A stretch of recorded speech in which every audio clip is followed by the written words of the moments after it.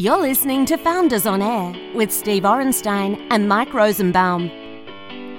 Hey listeners, this is episode 2 of an interview with Tim Fung, CEO of Airtasker. So if you haven't heard episode 1, I suggest that you stop now, go back and listen to episode 1 and come back and listen to this episode.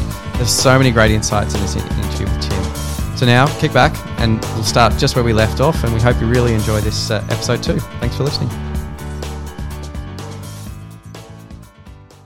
This podcast is sponsored by Parkhound, Australia's parking marketplace, to find a convenient parking space near your home or office. What's been the hardest thing personally that you've had to do so far in your journey at Airtasker? Yeah, so maybe I can answer, both questions at the same time. So in terms of what has been surprising, I think one of the things that I found has been a common thing that founders do is they get far along the journey, and they think that everyone else around them is fine and happy and engaged, etc. And then they kind of have this moment where they're like, oh, I'm actually not doing my job and keeping my team happy and engaged and excited about the mission. And so one of the things for us that was a surprise is back in 2017, 40 people or 50 people, we might want to think about getting someone in HR, because we had like nobody in HR. It was just like managers look after you and that's it.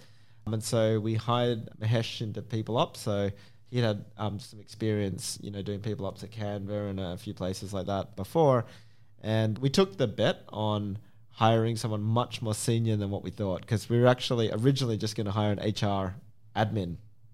And so when we brought him into the company, the impact was quite profound. Like, it was like, oh my God, we're not doing any of the things that we're meant to be doing as leaders, like we weren't working on things like documenting mission and values, and it was just kind of like unspoken stuff, like why you're here, it's awesome, and we work hard and party hard, and that's how we roll And get more bookings. Yeah, exactly, like get more sales. So yeah, I think a big surprise was how important that was and the impact that was. And I'd say within a year and a half I was spending most of my time on that sort of on that side of the business, like getting the structure right, documenting roles and responsibilities, making sure that people are accountable for stuff. So that was a surprise. And then I guess in terms of what's been hard, look, I think it's not so hard for me, I don't think, but I think it is a hard thing to go through, which is, I think, really like acknowledging your weaknesses. And I don't mean like, on a surface level, like, oh, I'm not a numbers guy, I'm more a written guy. I mean like really acknowledging where your motivations lie and what you're going to be good at in the business. And especially I think as the higher you get up in the organization, the more important as a leader it is to be able to acknowledge those weaknesses and confront them and be able to do something about them.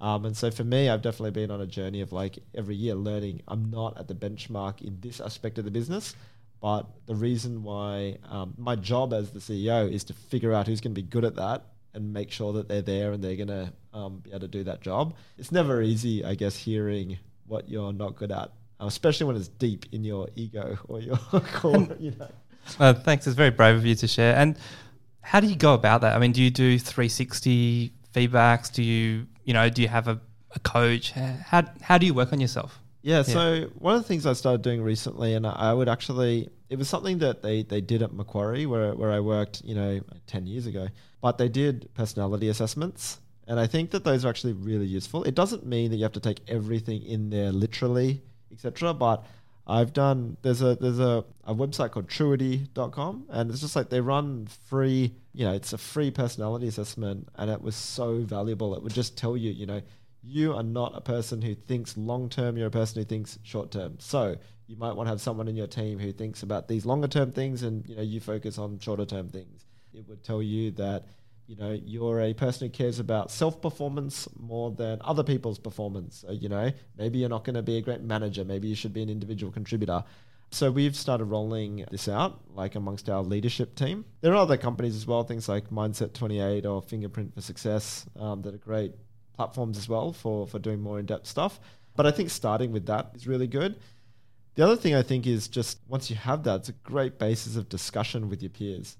And I think especially as like a founder and a CEO, it's awesome to go, here are my weaknesses, let's talk about that. Because I think unless you do it, no one else in the company is going to do it. So Yeah, it's pretty hard for an employee to tell you that you're really bad at doing something. Yeah. And I guess with feedback in general, like you got to really make that super, super easy. In fact, I wouldn't even say make it easy. It's like encourage it or force it. Yeah. Because otherwise you're not going to find out. And I think it's funny, if you want to keep growing with your company as a founder, I think that this is what the number one thing that you can do. Like ask the board, where am I failing?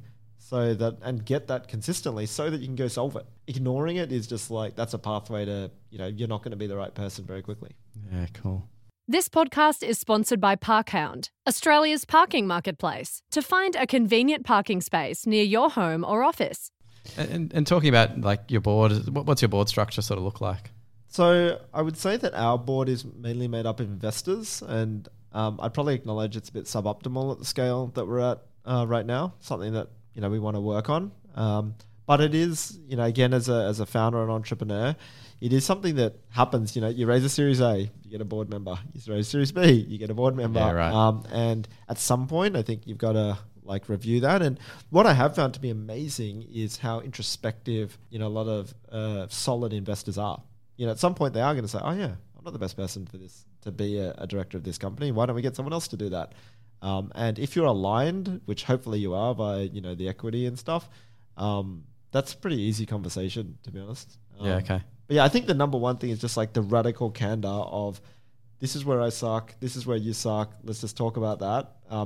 It's amazing when you have truth-seeking people who just want to make it better, then it always works out pretty well. Yeah, awesome. So you shared quite a lot about human resources or people and talent, people and culture, which is great. I think that's a topic that lots of founders want to hear about. So thank you for sharing that. What's your North Star? What do you have, like a North Star that you guys just focus on, or has that changed over time? So I would say at the very beginning of Airtasker, we started Airtasker because we thought it'd be really cool. Like we thought hey, customers would really like this product, and we're going to ship that to customers and create something that's convenient, it's well priced, and it's a good customer experience. But actually a couple of years in, we started just hanging out with more of our taskers in the community, and we started realizing that, wow, what we were doing was two-sided, but the impact that we were having on taskers was just so much more profound than what we were having on customers. I think customers liked our product. They're like, awesome, I got my drone out of a tree, I got my toilet fixed, or I got a love poem written for my wife, whatever it was, right? But taskers were like, I am literally paying my mortgage, using the money from Airtasker, or I was made redundant, I can't pay my bills, I use Airtasker to make money. Or people even escalating, I have this skill, like knitting jumpers, I could never monetize that before, now I monetize it, and now I'm doing this full time. We're just that was super profound. And so our mission at Airtasker is to empower people to realize the full value of their skills. And what we mean by that is we just want to help people create jobs, create income, create a purpose for them, and basically make working life better for people into the future. And so that's our North Star. We are a two-sided marketplace, so we have to address both sides. And the number one thing we have to do for job creation is to give people access to jobs, which is why we spend so much of our time and effort talking to the customer side of the market. But ultimately what gets us out of bed and gets all the people at Airtasker out of bed is create jobs for people and have a positive impact on the future of work. This podcast is sponsored by Zoom to You, Australia's on-demand courier marketplace. Get your parcels delivered within hours rather than days. That's really exciting. I think I might apply for a job. So switching gears. Hired. So switching gears a little bit, you're involved with Tankstream Ventures.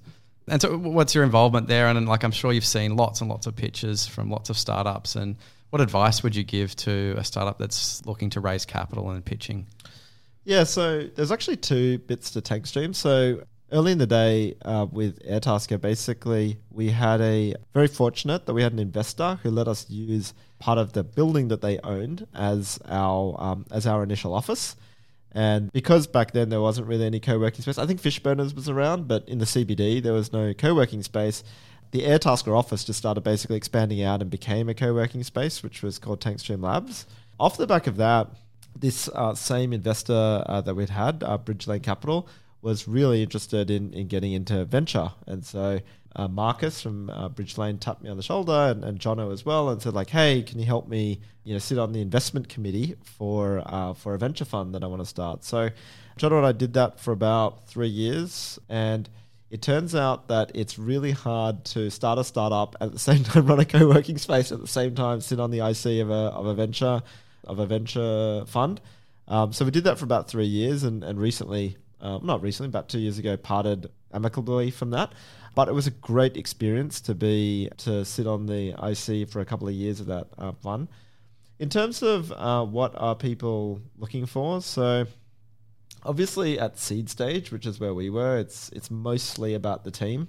Not that much about the idea. It's really like, does this team have the chops to execute, one from a commercial perspective and two from a technical perspective. We're also looking for people that weren't waiting around, for something, like anyone who's kind of saying, oh, and once I raise this money, then I'm going to do a bunch of this stuff. I think, founders who really believe in what they're doing, they just go. So yeah, but I would say ultimately it was really just looking at a team of people. The ideal situation was somebody who knew the problem space really well, and then somebody who is really technical or operationally capable to execute on that. Yeah, cool. And when you think back to the number of deals that you saw, sort of, what do you think about sort of the percentage of people that you actually were able to fund? I think ours was seed is really hard. I think because you do have to deploy a certain amount of capital to make, like, you have to deploy enough bets to be able to find a gem in there. And I think we did find a number of gems in there. We're in Go One, which is a really interesting one. I think Biteable's another one that's got a really good chance of breaking out. So we did find certainly some gems. We also invested in a company which did one of the first initial coin offerings, which was like, holy smokes, like, what is an initial coin offering, and why do you have $25 million US in your bank account after we only funded you for $500K? Wow. So do they still have that money in their bank account? I think they're deploying it. So I mean, like, it was real. Like, they were actually building a marketplace where that value could be exchanged. Awesome. So yeah, it's pretty cool. Yeah, cool. And so when you think back to your journey from when you started to today, like, what's been the best piece of advice someone's given you? Yeah, I'm probably not. One of the things that I found is, like, you get so much advice from so many different people. And basically, if you wrote down all of the advice, it would actually make absolutely no sense, because every advice is counter to everybody else's advice. So I guess I'm not going to answer that question directly about what the best piece of advice is. And I'd probably just say that the most important thing is your own conviction, like your own internal reference as to, I know that this is good and I'm going to go do it. And so I think advice is something to be taken with a grain of salt. Yeah, I think that's really good advice. I remember early on in my early days of being in business, I had a business coach and he told me a bunch of things to do. And I went about just doing them because I thought that he knew exactly what he was doing. Yeah. And it just turned out to be disastrous mistakes. Yeah, for sure. And it was just all about believing in what you're doing, because you ultimately have that knowledge. And you're going to make mistakes. So, don't try to, I guess, outsource your mistakes to your coach or something. Just do it and then own it. Yeah. So Tim, what's next for Airtasker? What's your big vision? So we're really working on three main vectors of growth for Airtasker. But I might step back first and talk a little bit about, I guess, the hierarchy of needs that I've come to believe is true in any startup. For me, at least at Airtasker. So for me, the base of the pyramid is what we call freedom or financial independence, which is really, you need to be able to be in a position where you can turn up on Sunday and play, and if that's going to be a big question mark for you all the time, I think you should try and solve that. So that's kind of the base of the hierarchy. The next thing for me is team and tasker happiness. So really, really focused on building out a team who absolutely loves coming to work, and having a Tasker community who just loves using Airtasker to earn their living. On top of that, there's of course growth, and that's I guess what's the exciting bit. And I think if you do all of that, the value just comes. So when it comes to growth, three main vectors. One is just excellence in the Australian marketplace. So we're doing a lot in, we want to have best-in-class messaging, best-in-class authentication, best-in-class monetization, like fair monetization, so that it really makes sense for customers. The second thing we're doing is going international. So we're continuing to invest heavily into the UK and into Ireland, and we're looking to launch more countries as quickly as we can. And then the third vector is what we call the Superstore. And so what Airtasker has done in Australia is we basically built out this open marketplace model where you could post anything, get anything done. What we're now going back and doing is optimizing into service categories. So we've recently launched instant booking for cleaning. We've launched subscription cleaning, so you can put your cleaning on autopilot. We've got instant booking removals. So if you're moving homes, you can get a price up front, pay for it up front. It's all locked in. And then a tasker comes in, loves that because they just pick up the order and go and do it. So yeah, those three strategies: Australian marketplace excellence, international growth, and launching the Airtasker Superstore. Awesome. Sounds exciting. Thanks. Thanks so much for your time today, Tim. It's been really inspiring, hearing from you, and you've shared so many great insights, and we wish you much success into the future. So, thanks for joining us on Founders on Air. Thanks for having me. Thanks, Tim. You've been listening to Founders on Air with Steve Orenstein and Mike Rosenbaum, a podcast designed for founders by founders to help you scale your business. For show notes and to ask questions for future episodes, go to foundersonair.com. Thanks for listening, and don't forget to subscribe. We'll see you next time.